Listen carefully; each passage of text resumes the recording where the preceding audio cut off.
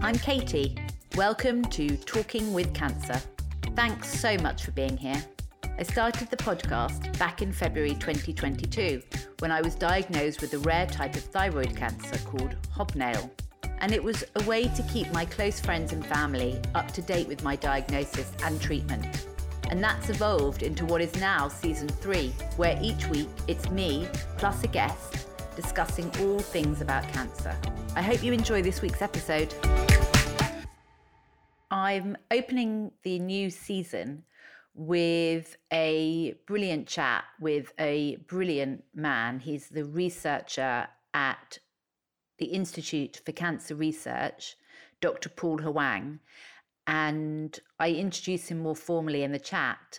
But what you should probably know is that he literally is my man. I mean, he studies and understands everything about the type of cancer that I have, the type of mutating gene that I have, and the type of treatment that I'm on. So it was just a real privilege to actually talk to someone who looks at this stuff in a lab and is part of the decisions that get made about the treatment and how people like me who have a mutating gene are treated on drugs like the drug that I take, targeted treatment. In my case, that's entrectinib. It was just so eye-opening to talk to him and kind of surreal, really, because here's a guy that knows everything about what my life looks like from the cancer science perspective. And as you probably know by now, I'm a bit of a natural optimist. I'm also really hopeful and really intrigued about the future of the treatment and what that looks like and what's coming down the road. I've got some quite interesting access because there's some Facebook groups that I've joined. The one in particular that's really informative is for the ROS1ders. But I'm sure that for anyone else with a different type of gene mutation, there are different Facebook groups. And I find them really interesting and really helpful, not just because people share their experiences, whether that's symptoms or side effects or conversations with oncologists, but also they have access to, the clinical trials that are taking place. So that's really interesting. If I kind of gather up that information and then I've got other people at my fingertips, like my oncologists and the team at the Royal Marsden, and people like Dr. Paul Huang at the Institute of Cancer Research. And what I hope is that, that access that I have can help other people who are listening as well. So, I hope that you find this as informative and as interesting and inspiring as I did. I'm really excited today to be talking to a very clever man, a very, very clever man. Dr. Paul Huang, who is leader of the Molecular and Systems Oncology team in the Division of Molecular Pathology at the Institute of Cancer Research. Paul, thank you so much for joining me today on Talking with Cancer. Thanks, Katie. It's a pleasure to be here. Oh, it's really nice to have you. And actually, I feel quite privileged because we had a little private chat, didn't we? Off mic, I don't know, 3 or 4 weeks ago, or maybe more. And that was amazing. You gave me an hour of your time just to chat about what you know. Do you often do that with cancer patients? Yeah, I think it's a two-way process. I mean, as you said, I share a lot with you. You learned from the process, but I also gain a lot from talking to patients as well. And it puts things into perspective when we work in the lab and why we do what we do. Okay, that's really good to know. So it's a two-way relationship, so we can learn from each other. Absolutely. That's good. So I've introduced you in the formal way, what it says on the website, but can you just break that down a bit? Yeah, Tell us sure. a bit more about what that means, a bit about your background and why you chose that line of research. Yeah, sure. So I'm a scientist at the Institute of Cancer Research, as you mentioned, and my focus really is to understand why some patients respond to drugs and why some patients don't. Particularly, we focus on rare cancers, which as Katie, you're aware, cancers which are basically, it's a technical term, less than 6 patients per 100,000 in the population. So that in the UK accounts to about any cancer type where there's less than 4,000 patients a year. And it's very complex range of diseases. There are more than 200 different rare cancer types, but they represent about 20% of all cancers diagnosed every year. So even though individually they are, pretty small subsets, collectively they're actually a huge proportion of patients. And so, we study, I guess, drug resistance in a number of different ways. One is trying to understand, as I said, why and how do we then tackle drug resistance in these patients so that we can achieve durable long-term responses. But another area of interest really is to say, can we say upfront by developing various diagnostic tests, which patients are going to respond to drug A or which patients are not, and then would they be able to then receive an alternative drug instead, so they don't go through all the challenges of taking a drug, all the side effects when a drug is not likely to work. So those are the two main areas that we work on in the lab. Can I just ask on that? So is there a difference between a patient that doesn't respond at all to a drug and a patient that the longevity at which the drug will work varies? Are there two studies in those instances? Yeah, so basically we, I guess, separate or categorize these into two different types of classes of resistance. One is what we call primary or intrinsic resistance. So basically the patient or the tumor, doesn't respond to the drug at all. But there is a second category, which is what we call secondary or acquired resistance, where the patients are exposed to the drug and the tumors do respond. And you're right, the duration of response varies between patients, and that's not something that's completely understood.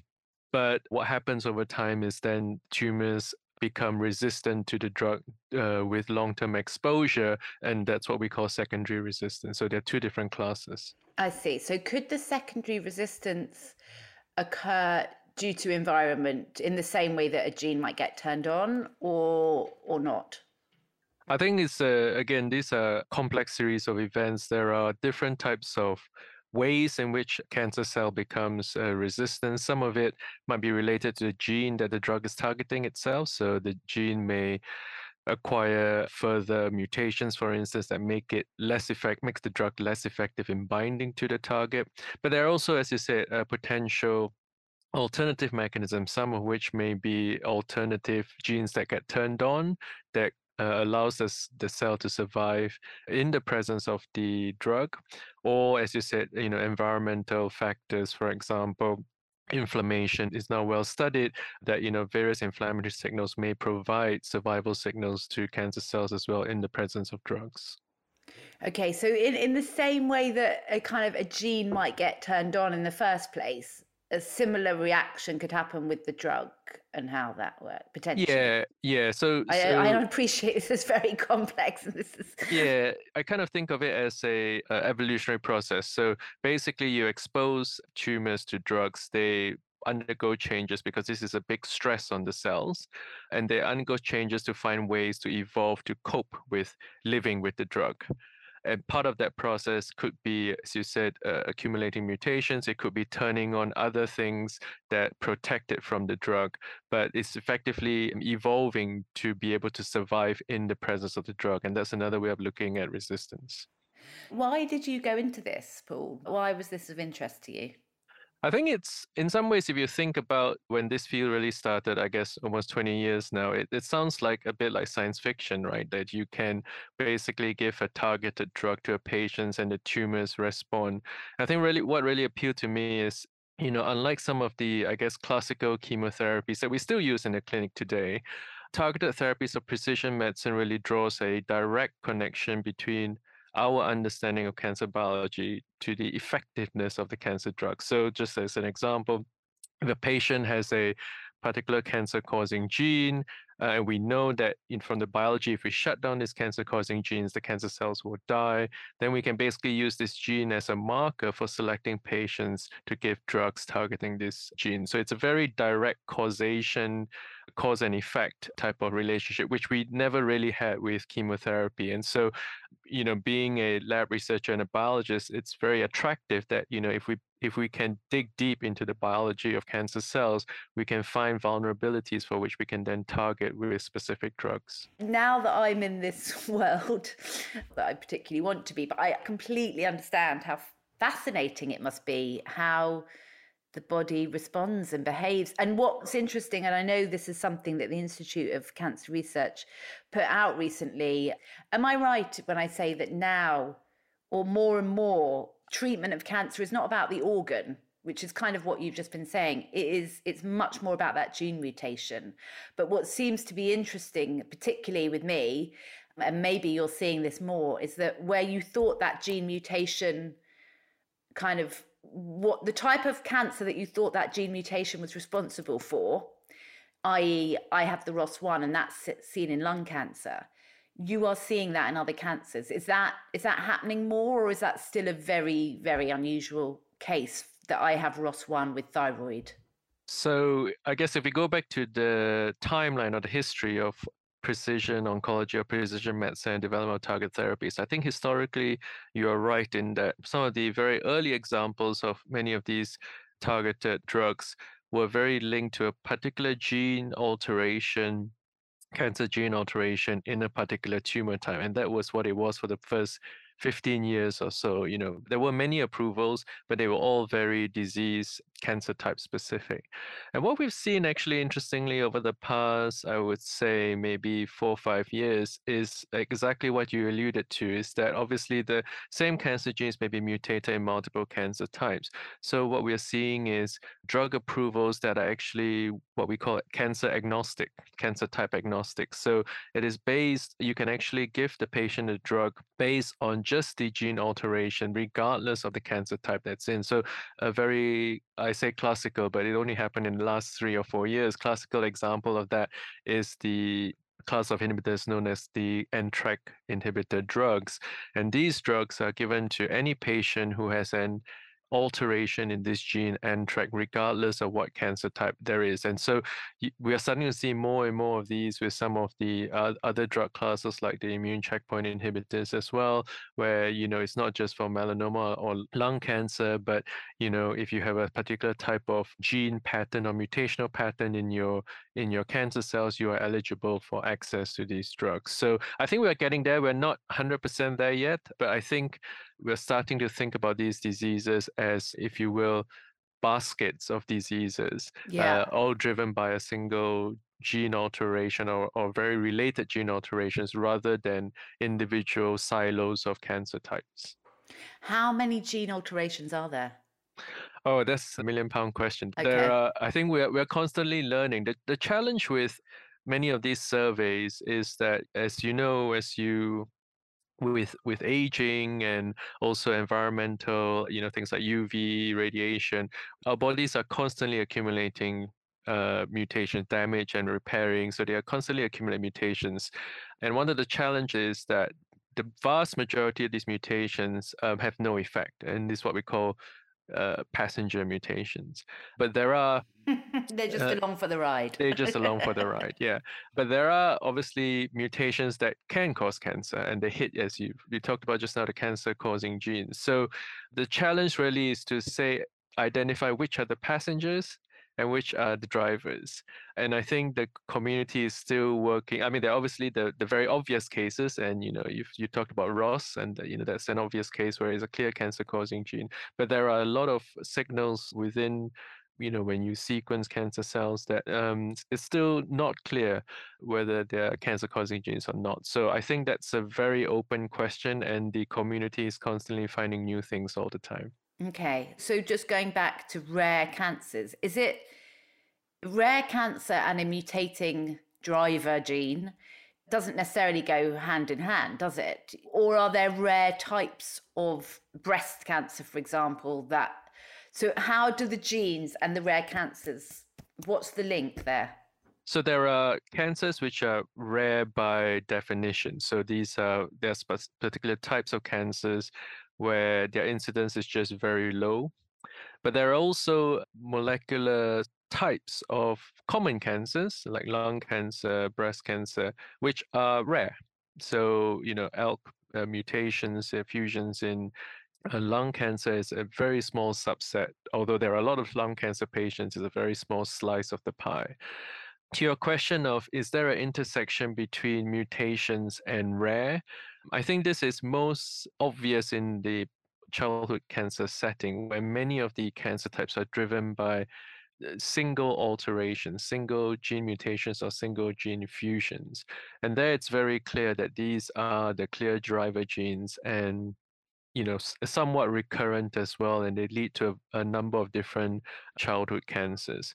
Um, but at the same time, there are also gene alterations that occur in very common cancer types. So, like the KRAS mutation is found in lung, pancreatic, and colorectal cancer. So, I don't think, to your question, there is a direct link between rare and genetic alteration, but there are definitely subsets of rare cancers which are driven by specific gene mutations and alterations. Okay. Sorry, because I know I've sort of said these are the questions I'm going to ask you, but That's actually, fine. as you're talking, it's so interesting. I've got so many more questions. But how often are rare cancers being discovered? That's another very good question. So at the moment, we say it's between 200 to 250, but they're constantly being discovered every day. The challenge, as you might imagine, with a rare cancer is that a typical GP, for instance, may see one rare cancer in their entire career. So how would you even know it's a rare cancer when you see it? So this is why it's very important if you're diagnosed with a rare cancer or if you're suspected to a rare cancer, you be referred to a specialist center which has expertise and have treated high volumes of these sorts of patients, so they know what to do, what to look out for, what to diagnose. So that's the first point. To the question of how do you define what a new rare cancer, how often that occurs? I think the challenge is that we are getting very good at sequencing our tumors, incredibly good at sequencing our tumors. And every time we sequence our tumors, we find new things. And the question there is, when we find something new, whether it's a new fusion or a new, what we call entity, will we consider that a new rare cancer? And I think this is why many rare cancer fields, every couple of years, doctors come together and have what we call consensus discussions to reach a consensus whether something is a new entity, new cancer or not. And then actually this is governed by, we have a series for every disease type. World Health Organization comes with a book basically that says these are all the diagnoses for that particular cancer type, and it's only considered a new cancer type if it makes it into this book. So there's enough evidence to convince the community that it is really a truly new and different cancer type, and it makes it to this book for diagnosis. So that's, I guess, the operational definition. It's interesting because when I was told I had hobnail, and it took quite a few weeks for them to define the type of thyroid cancer that I had, or, to understand what the diagnosis was, I was split. I felt two things. I felt like, oh, wow, look at me. I've got something really special, and everyone's going to be fascinated by that. And I'm going to have a team who are going to want to understand it. But then the other half of me felt like, very isolated. This isn't, no one understands this. No one knows it. And maybe actually the medical team are just going to go, well, we see these so rarely. All right, we'll try it. And I think even when you and I have spoken, when we spoke last time, I understand I am a bit of an experiment, like I am a bit like there's a lot of stuff with me that my team have never done before. So how does data around people like me living with these rare cancers, like how does that actually get recorded, and how useful is it? And am I right to feel like this really isolated minority that I feel like I'm a bit of a novelty that I'll wear off after a while? Generally, patients, when they're diagnosed with a rare cancer, this is a very, very common feeling that it's a very lonely and somewhat daunting experience. I mentioned, your GP hasn't really seen it before. You go see your GP, they're doing a Dr. Google at the same time as you. There's really no one else that you can talk to have a shared experience. There's not much out there in Google. Nobody really knows what you're going through. So all these things are actually, quite common. And I think if we take the parallels in the medical and scientific arena, it's pretty much the same thing. And the only way that we can actually achieve this is working together on the national and international level, especially for some of these really ultra rare cancer types where you may only get 5 cases, for example, in the UK per year. You don't have enough evidence with 5 patients. It's, as you say, it's on a case-by-case basis. You are literally an experiment. So the good news is for many rare cancers, we like working with each other as a community, and that's the only way to get things done. So, and this can be done in 2 ways. One is through what we call retrospective collection of data. So we basically, at each of our centers, nationally, internationally, go through for the last decade or 2 decades, how many cases do we have? How were they treated surgically? How were they treated using what drugs? What were the treatment outcomes? And we build up the evidence and pull together all the data from different institutions and try and get to some consensus. Which are the drugs that work? Which are the drugs that didn't work? Which are the surgical procedures that worked? And so on and so forth. And then there is the second bit, which is the prospective registry. So this idea that, okay, that's all the previous stuff. What do we do from now on moving forward? And so there are a lot of registry-based efforts where we're actively collecting from patients who come in a whole series of baseline information, treatment information, and harmonize this across Europe and US so that we get a database of information that we can use. I guess the other bit to say is that in Europe, and for example in the UK, we're nationalized healthcare systems. So there is data there. It's just how you then get the data out the system. And depending on how the diagnosis is coded, you can work with entities like Public Health England to get patient demographic data, treatment information. It's not extensive, but you can get some of this information. There's some limited outcome data as well. And we're starting to do this in some of the disease types that I work on where, able to pull out data from Public Health England, actually see what the trends are for the past 2 decades. Patient survival increasing? How has treatment paradigms changed with improvements in research and so on and so forth? Okay. And then, so in a similar way, when it comes to data and research, drug trials, Mm, that's your department as well, isn't it? mm. Yeah, we How, work. how, Go ahead. Yeah, I was going to say we work very closely with our clinical colleagues at the Royal Marsden to design trials and things like that. Yeah. so again, like in a nutshell, I mean, how does the decision to go ahead with the drug trial come about? How do you decide, okay, this drug is ready now to put into trial? And then how is it carried out? We routinely break it up into, I guess, 2 parts. The preclinical work, so as its name suggests, before it goes into clinical trial, that's all the laboratory-based experiments in the dish, going into mouse models, for instance, to show that the drug is working, that it is safe, there's no toxicity associated with that, and it looks like it's doing what it says on the tin, basically, at least in the lab. And then once you've convinced ourselves that it works, and then we obviously have to convince the companies to want to partner with us, and that's a separate discussion altogether. But you have to get the drugs from the companies. Then we go into the process of evaluating these drugs in patients, and there's typically a 3-stage process, and that's why it takes so long. It's phase 1, phase 2, phase 3. Phase 1 is where you basically test safety, especially if it's a completely new drug. You want to first assess if it's going to be safe in patients. So they do different doses, different durations, different cycles to understand what are the effects. Once they've established a particular safe dose, it then goes into phase 2, which is a bigger population in your disease type of interest, and that's to test for effectiveness in a still relatively small cohort. Is it going to work? So once you've established safety, you test for effectiveness. And then if there is a signal in the phase 2, substantial population of patients who respond to the drug, we then go to phase 3, and this is where the huge investment is. In many cases, we are talking about hundreds of patients. We basically, in many cases, compare the new drug with what is the current standard of care. Does the new drug work better than what is currently given to patients? And only if that's shown to be the case, then that gets submitted to the FDA, which But will make how the do you decision. define what's better treatment? Yeah, I mean, there are several metrics, and I should say that this is a multidisciplinary effort. So, it's not just about doctors. There are a lot of statisticians involved, trial managers, really trying to understand, because it's not just about does it shrink your tumor, right? It's also about, can you tolerate the side effects?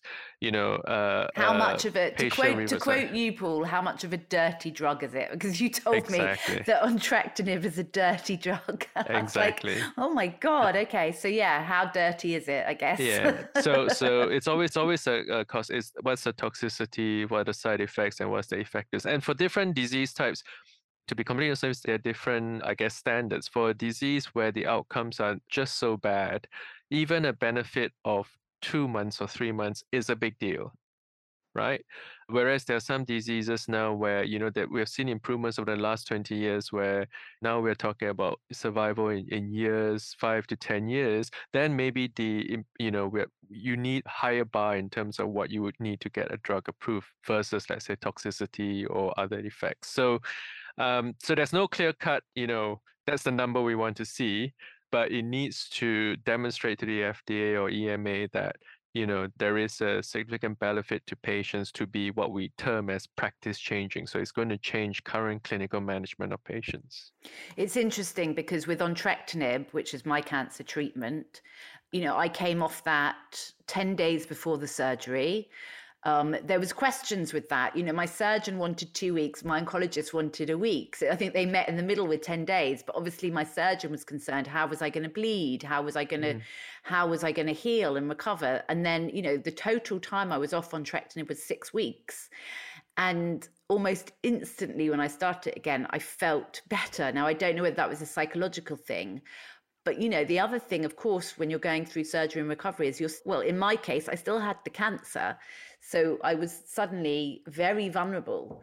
But that's what's interesting when you talk about the toxicity, you're kind of weighing it up. I stayed off it to go in for the radioactive iodine because Kate Newbold felt that that was too much toxicity, but the iodine didn't really have the impact. So I might try it again on the entrectinib. So as I've already said, I continue to be this kind of data and experiment. I think increasingly trials are incorporating not just how good the response was, but also what we call patient-reported outcomes. So, things like, what are the side effects? Can you tolerate the side effects? What's your quality of life?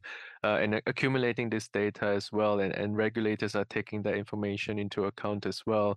Just, to address some of the points that you mentioned, that it's not just about whether the drug works. Of course, we all want the drug works, but if it's at the expense of a patient's quality of life, I think that needs to be weighed up as well.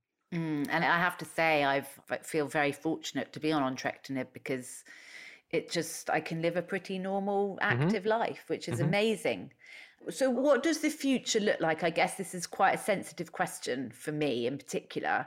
We talked about this before off podcast, but, I was always told right from the off by Prof. Popat, this is palliative care. Which brings up lots of different connotations for lots of different people. But ultimately what that means is I need to be on this treatment or a form of this treatment for the rest of my life. And I know that there is a shelf life for me personally. And you and I have talked about, and so have Prof. Popat and I talked about the alternatives. Why might I have been given entrectinib before the alternatives? And what might the future look like? I also said to you off the pod, maybe I'll have an injection and it will just turn off the ROS1 gene for the rest of my life. I'm a bit of a optimist. So yeah, what does it look like? There's lots of questions, sorry.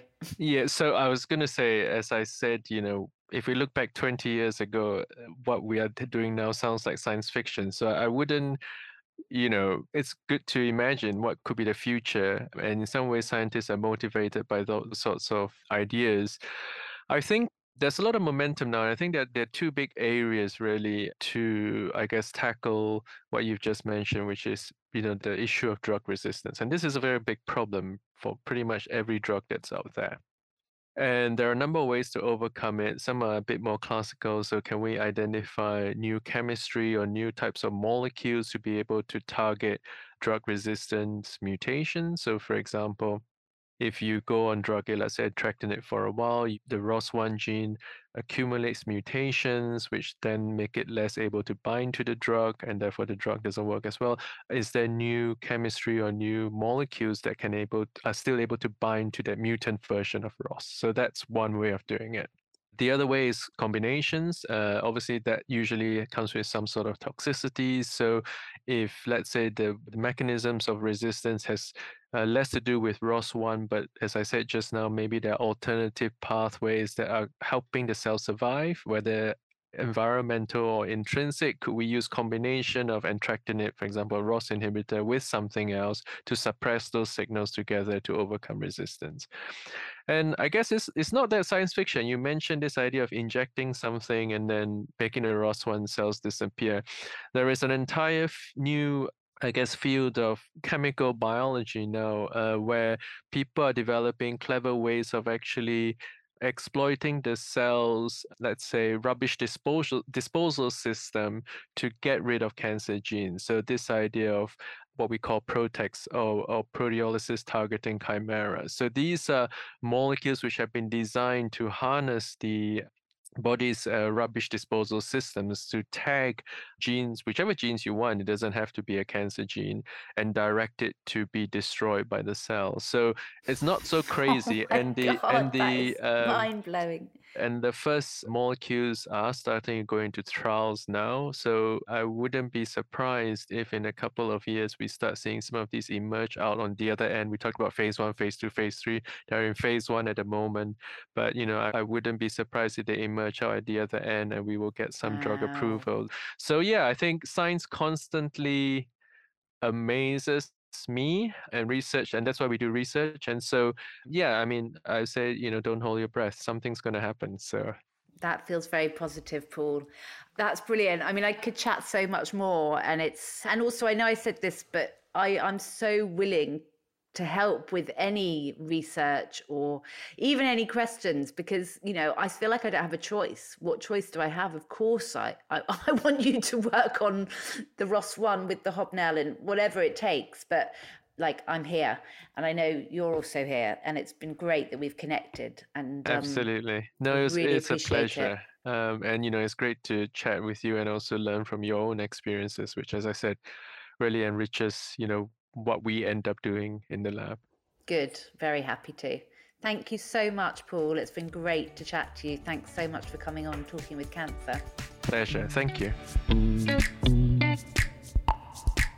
So that was Professor Paul Hoang of the Institute of Cancer Research. I could have spoken to him for a lot longer, and hopefully we will speak again. And what's great is that I've got access to him. I hope that you enjoyed listening to that.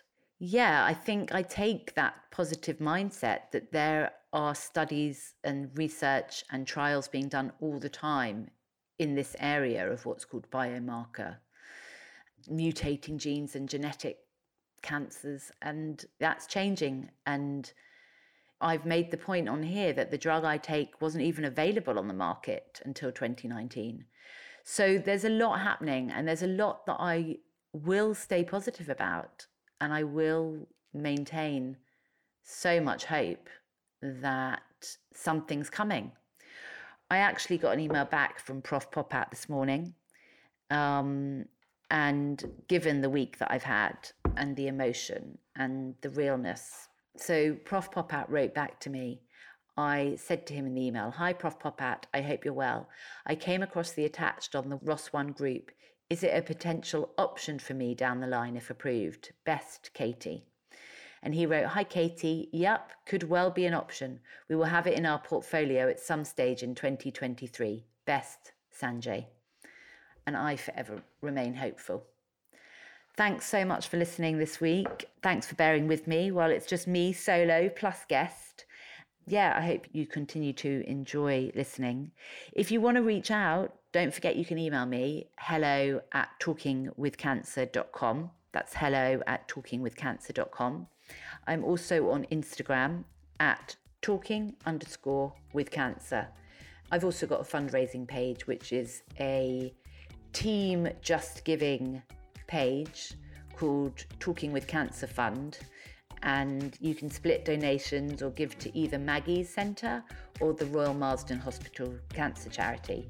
So if you like listening, I appreciate any donation that you can give. And I'll see you guys next week.